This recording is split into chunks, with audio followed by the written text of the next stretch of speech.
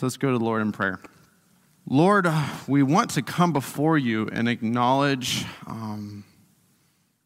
Lord, the distance that sometimes happens in our lives, how far apart we can become from you after a long week of distractions, of frustrations, of being tired, of being anxious.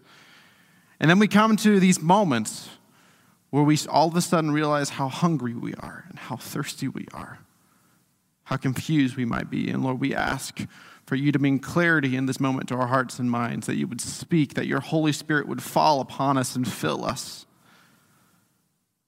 And Lord, we also want to acknowledge that you call each of us. That you've called each of us to faith and life with you, but also called us to action as part of this community.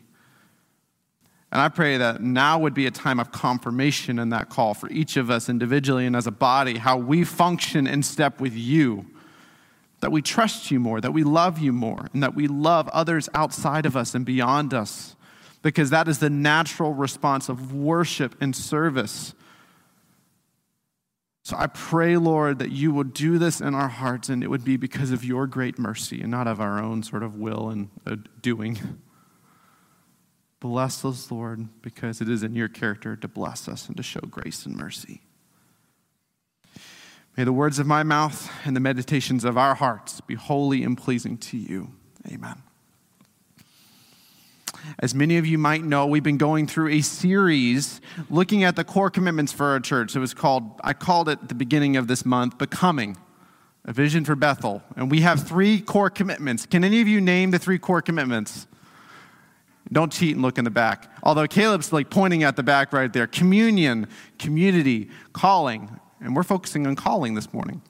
But I wanted to take a moment to at least focus in a little bit on some of these qualities to make sure I didn't breeze over them too quickly, and that it also helps you see the whole of what I hope we all see together. So let's go to the first image here that's going to pop up on the screen. And it's because our core vision statement is becoming like Christ and sharing him with others. Becoming like Christ and sharing him with others. Now it's really tight and succinct, but very profound and deep. The notion that we have become like Christ by beholding him each and every day, but also that it is that we do this. We do this together beholding Christ. We do this together sharing him with others in our lives, our family, and our community and beyond. And then you have the core commitments, which I'd like to show up here right now. And here's the interesting thing that I wanted to piece together a little bit. Whenever you see the leaf, we have the Bethel leaf. I see this leaf in the sense of these are the 3 commitments. We're rooted and grounded in the foundation of Christ. And out of that life and fruitfulness, as Wendy preached on several months ago or 6 weeks ago or something like that, each leaf represents our core commitment. Community, loving one another. Communion, walking with Christ closely. And then today, calling, which is impacting the world, which for us is also synonymous with serving the world. How do we actually serve the world? And if we go to the next picture, for me, my reflection this week was helping me understand and think through the fact that these are not just step 1, check. Step 2, check. Step 3, check. That's not how it works. It's actually more of a circle and cycle of formation. You see, these qualities of community, communion, and calling, they flow into one another. They flow into one another as a cycle of forming us and shaping us. If you're going to spend a season of focusing on walking closely with Christ, it actually leads you to ask all the questions of how do I walk closely with others? How does my life and relationship with Jesus impact how I am friends to my neighbors? How I befriend and go deeper in community of people who are following Jesus? And in that movement helps us understanding our callings. And I will use the plural callings for a reason. Our callings together. But our callings are the ways in which we serve the world and impact the world around us. How we give witness to what Christ is doing in our hearts and where do we take that into. It gives us focus. I used to in junior high, I had a theater teacher. I used to really enjoy theater when I was in junior high and high school. And she would tell me, you know how you can she was trying to teach me how to fake pretend and pay attention in class. Fake pretend, the key. And so if you're here in person, you want to hey, Chris, I'm paying attention to you. What she would say, she would look at me and she said, you just take your glasses off. You don't even have to have glasses, but have glasses just so you can take them off. And then just do this. That's a way to really show you're really looking. But for me, if I did that, I can't see you because really can't see that good. But she was saying, yeah, but our callings, what I just did there, is our way of actually zoning in and really focusing on what God's doing. And sometimes you need to take a step back and actually look at all these things happening. Our callings help us to combat distraction, stepping away from confusion, and instead they help us to commit to this path of life Jesus has invited us into. And so I say callings plural because it's much more than just, say, if you have a job or vocation. It's much more beyond that. This has, for me, been a very significant reflection in my life that I understand unique callings that God has given me. And I think that there are unique callings that God has given each one of you. I first start with my call to follow Jesus. That God gave me that call, and I said yes. And I have said yes each and every day, following Christ. But then I also have a call to serve and love my wife. That God gave me a call at one point in time in my life to say, no, I'm calling you to love this woman. That you love her like I love her. And then God, along the way, in our marriage, gave us the call to love our children, to love Ruth, who was worshiping with us just now, and Gabe, who was already downstairs. He gave us a call to love our children. That was specific to what he's doing in my life. And then similar to what Mike was sharing in the sense that I have been on this long journey of serving the church and feeling called to serve the church as both a shepherd and teacher, as your pastor. But my callings go well beyond that, because if you take a step back, it's not just all the things I listed. It's the fact that I am a son to two parents, my mom and dad, who've loved and committed to life, and I have a calling to serve them as a son. I love them and hold dear to them as a son. I have a sister. I have one sister, and I'm called to be her brother. So in all seasons of life, how do I continue to be a brother? How do I continue to show love to her? And you can do the same exercise for yourself, because whether you're married or not, whether you have family or not, how you answer those questions brings up questions of what am I called to do in this season? It goes well just beyond family. You can think about your vocation, whether you have clarity about what you're doing in your role or whether you're focusing on home.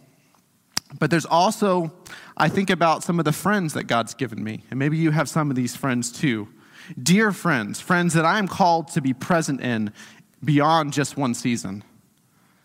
That I'm committed to being a friend to them. I'm thinking of one of my close friends who's expecting his first child to be born over the next week. And it's been a long time since I've been with him, ever since coming to Canada, but I'm called to be his friend and really his brother in Christ in all seasons. Our callings go well beyond just the normal ways, this is what I do for work. It goes big because they are about how we impact the world and community. And it comes from flowing from community, to understand our calling. So we're in Romans 12. We actually had a lot of sermons on Romans last year. So I'm going to give you a brief explanation of Romans. And then I'm going to talk about 4 essential ways in which I think Romans 12 is talking about calling. 4 essential ways that I think immediately apply to you. Because I believe God's called you. Whether it's to be a better daughter, to be a better mother, to be a better son, brother, sister, all those things together, they actually form and shape what God's doing in your life. Romans is a letter that is fundamentally about the gospel, the good news. And Paul writes to the people in Rome, and we read it from this perspective, that he's writing to people who have been embraced by the identity of Christ. The good news that Jesus came, he died, he rose again, and that a new reality is possible, transformed by the love of God and the grace of God. At the very beginning of Romans 1, he says this in Romans 1:6, including yourselves, you are called to belong to Jesus Christ. And then in Romans 28, which probably might sound familiar to you, all things work together for good for those who love God and who are called according to his purpose. See, our callings are associated with God's purposes in our lives. Paul doesn't say this in Romans, but he says it in 1 Timothy 2:4, where he says, God desires everyone to be saved and to come to knowledge of the truth. 1 Timothy 2:4. And so part of how we understand, I would encourage you to think about your callings, is how do you align yourself and your will with God's purposes? Because that's why he gives you different things along the way to lean into, to embrace, that more might be born, like it would bear fruit. So like I said, I'm going to talk about 4 essential callings that are about God's grace in our lives, your personal walks with Jesus. But I also want you to hear that this also will flow back into community. Because calling doesn't really make sense when you're independent and disconnected from community. You end up lacking the ability to answer all the questions that you want. Sometimes you actually need to discern callings with the people closest to you so that you can understand and know and discern. And Romans 12 here talks about that. The first calling I want to talk about is that we are called to worship through sacrifice. We are called to worship through sacrifice. You can see it really, really clearly in the first verse of Romans 12:1. Therefore, I urge you, brothers and sisters, Paul speaking to the church, in view of God's mercy, to offer your bodies as a living sacrifice, holy and pleasing to God. This is your true and proper worship. The first thing I want you to note here, if you have your Bible open or you're looking at the word on the text on the screen, is that it's in view of God's mercy. And sometimes when you read a big letter like Romans, you can kind of miss the perspective a little bit. But Paul has spent significant time helping the people who are receiving the letter know about the grace of God. And that anything he says from here is coming as a result of the grace of God, in view of God's mercy. And this is why, because God has been gracious, he's shown love to you and shown love to me. He says to offer your bodies as a living sacrifice, holy and pleasing to the Lord. And sometimes the Bible will say things that should be really resound as pretty radical. This is for me been years and years one of my favorite verses in Scripture. And at the same time, it is radical to say, I want you to offer up your body as a sacrifice.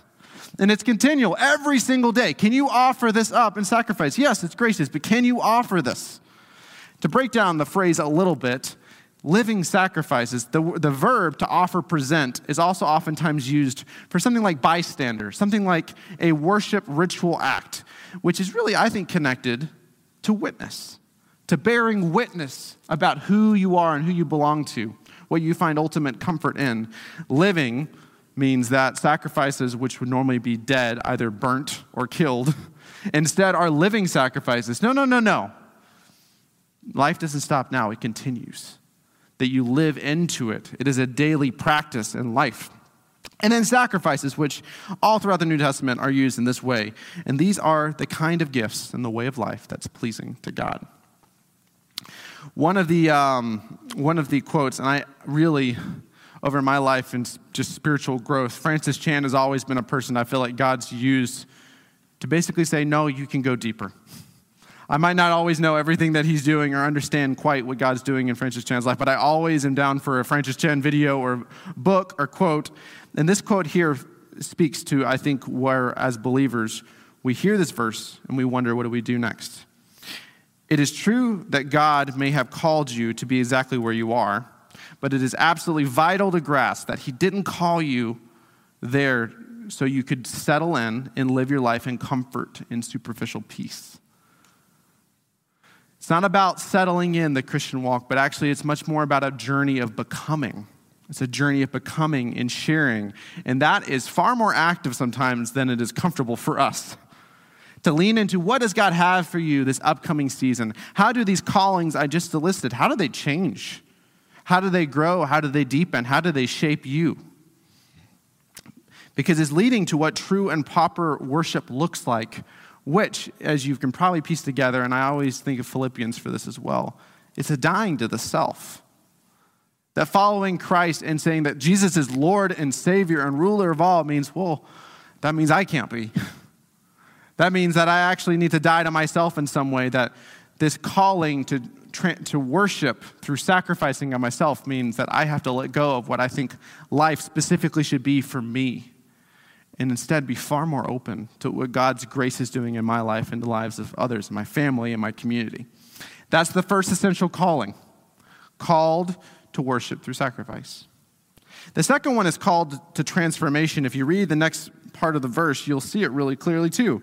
Called to transformation. Verse 2, do not conform to the pattern of this world, but be transformed by the renewing of your mind.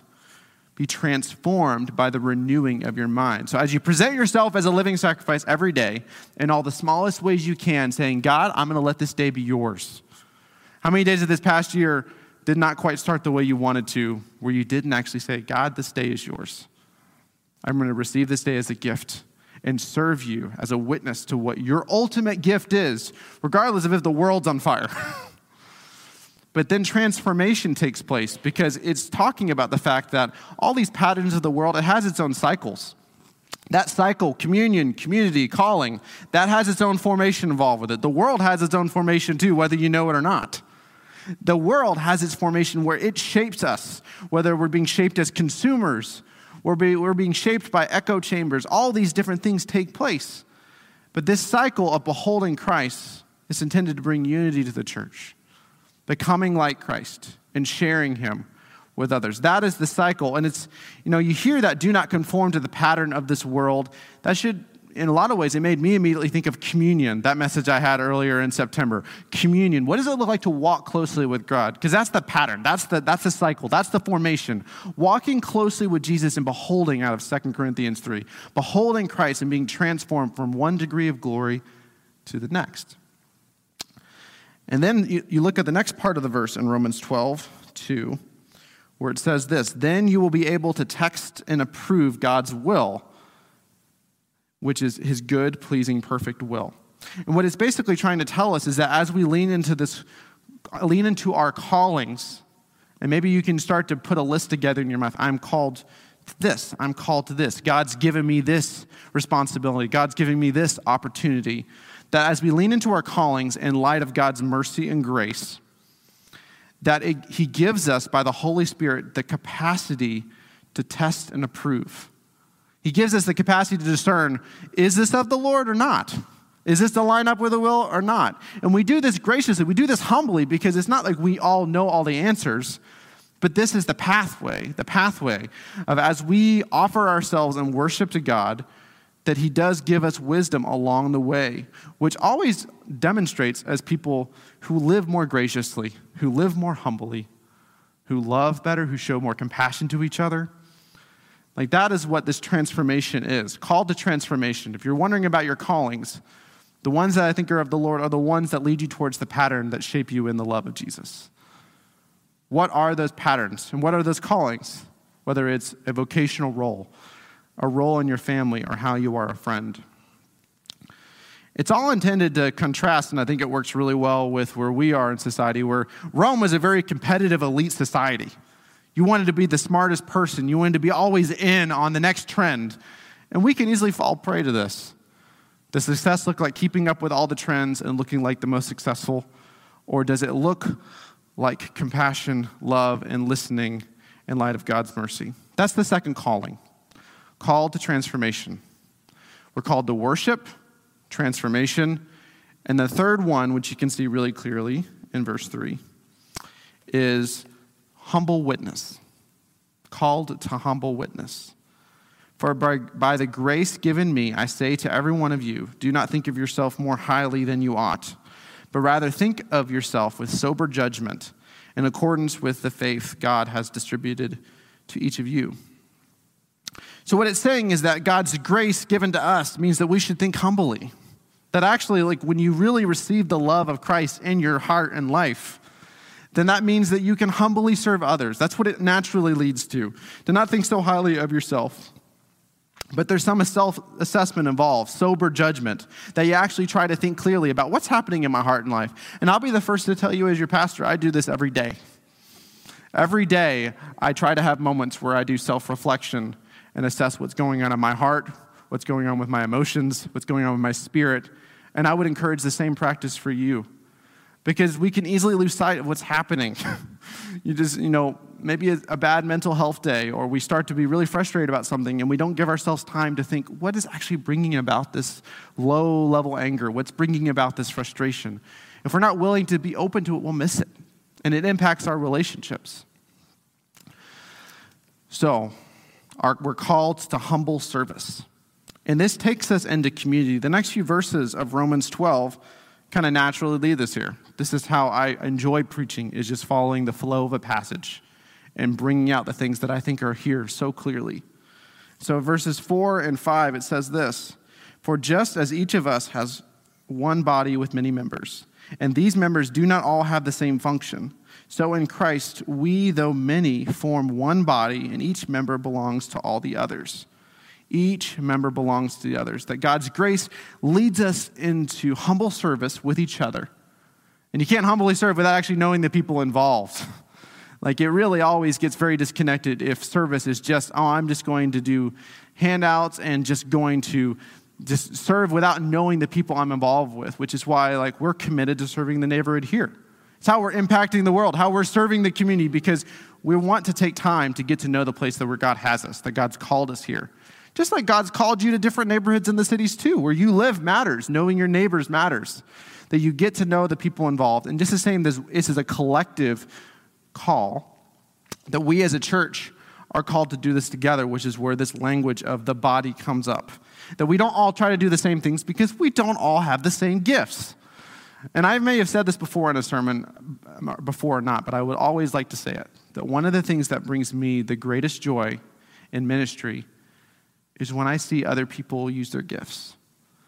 That a lot of times I see my role as a pastor is to really kind of facilitate opportunities for people just to step into their callings, to step into their gifts, perhaps to even do more than they thought they ever could, because the God is at work in their lives, the Holy Spirit is at work in their lives, and he's using them.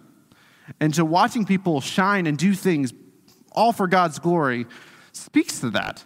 But it's because God's Spirit is at work. And that's why I said what I said earlier, in that sometimes it's very difficult to ask some of these questions of what you're called to if you're disconnected from community.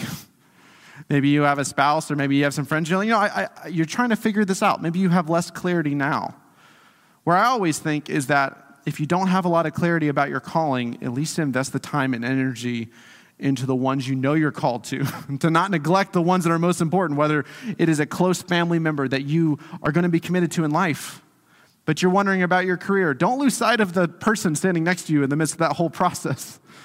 That you must hang tight together and ask deep questions, but not forego what you know God has in front of you, because that's so important. It's about your witness. It's about what God is doing in a long-term part of your life and your story. But you can't answer all the questions about calling if you get disconnected from relationships with others, people who know you. You need people around you who know you. When I was discerning whether I wanted to marry Christy or not, I needed people in our lives to weigh in. Does this make sense? I remember I talked to people over and over again because I thought Christy was way out of my league, and I thought, okay, does this make sense? And through discernment, that became clear. I also think about that a lot of times when I wonder what to do with a close friendship, a friendship that after several years takes a sideways turn, and I don't know how to respond to that. And I have to invest time in asking people, how do I respond in love and compassion towards this person? Because things can change over time. Part of the way of answering what you're supposed to do and what a calling is 3 steps. It's seeing the needs of others, being clear about your gifts, your passions, and your true desires. Looking at the needs around you, knowing your gifts and skills, and then also seeing your desires. Those are 3 parts. Those are important to go back to as you wonder what they are. This next section of Romans 12 speaks to that. And it's that this is the last and 4th essential part of calling, which is that we're all called through distinct gifts and passions.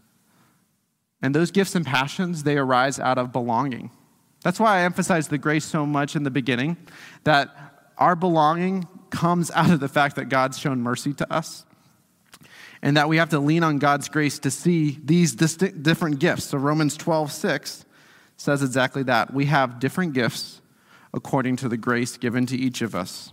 We have different gifts according to the grace given to each of us. And so I love celebrating that. When I get to know each of you in different ways, I love celebrating because I am immediately embracing in my heart and spirit what I see as God's good in your heart and your life. Things that I immediately, even you can tell this when you meet someone for the very first time. You see, this is a person who serves people well. This is a person who thinks deeply. This is a person who makes best friends with someone at the grocery store. This is a person who accounts for the things not thought of that need to be accounted for. This is a person who makes the deadline. This is a person who has a creative spin on something that would not have been true of me, but blesses others. You can go on, but just by knowing the people, whether you know people in this room or you know people that have been part of Bethel in person in other seasons, you know that there's these beautiful things that have happened in people's hearts and minds. And that we should pay attention to those things and celebrate those things, because they not only lead to others' joy, but they lead to our joy too. They enhance our joy as part of a community of people shaped by grace. Frederick Buechner has this quote that I think is really profound about calling, and I wanted to share it with you this morning. The place God calls you to is the place where your deep gladness and the world's deep hunger meet. The place God calls you to is the place where your deep gladness and the world's deep hunger meet. And that's why I was talking about the way I was about when I've gotten to know people in this church and immediately sense the gifts and skills that are in your life. Each of you individually, you all have gifts and skills. Because I believe that God has placed those in your life to lead you to joy, but he's also placed you in the life for a purpose. It's for his purpose. And that for you to invest time and energy to understand more and more what that is for you to address the needs around you. There's this exchange and flow. As we walk with Christ, we see how God has prepared us and equipped us for exactly that, his purposes in the here and now, what the church needs now, what the community around you needs now. So you might be wondering, where do I go from here? Maybe you have some sense of clarity about your call, maybe you don't. But the fact that you're asking the question is so important. Because we as a church are people, we feel called. We feel called to serve this community. We feel called to be here. Just like I felt called to move halfway across North America to be here and be with you as a church. Because God is doing mysterious and wonderful things, and we want to be sensitive to that spirit.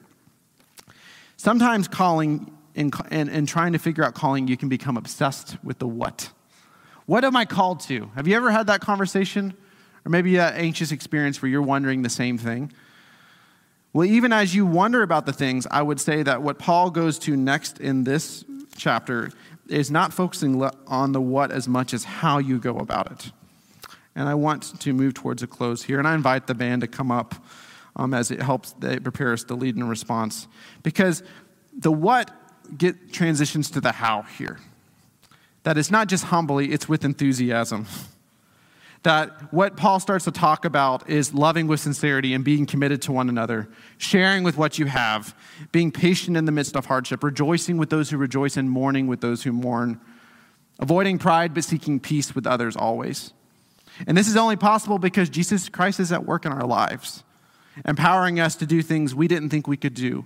And if you're wondering how to step deeper into all of your callings, because you have many, then I would say to seek to know Christ more. It's when we seek to know Christ more and more closely that these callings become apparent. And I think about Philippians 3:10, where he says this, I want to know Christ. Yes, to know the power of his resurrection and the participation of the sufferings, to become like him in his death, and so somehow attaining the resurrection of the dead. I want you to hold that phrase, that if you want to know Christ, then you will lean in these callings, and they will become clear over time. How you can become a better mother and father, a better brother and sister, a better friend, a better son, and a better daughter. And how we as a church can embrace our calling, become a better neighbor to our community, to become a better voice to what God is doing in the midst of creation, because our callings, they transform us by God's grace and draw the world around us into his love. Please pray with me.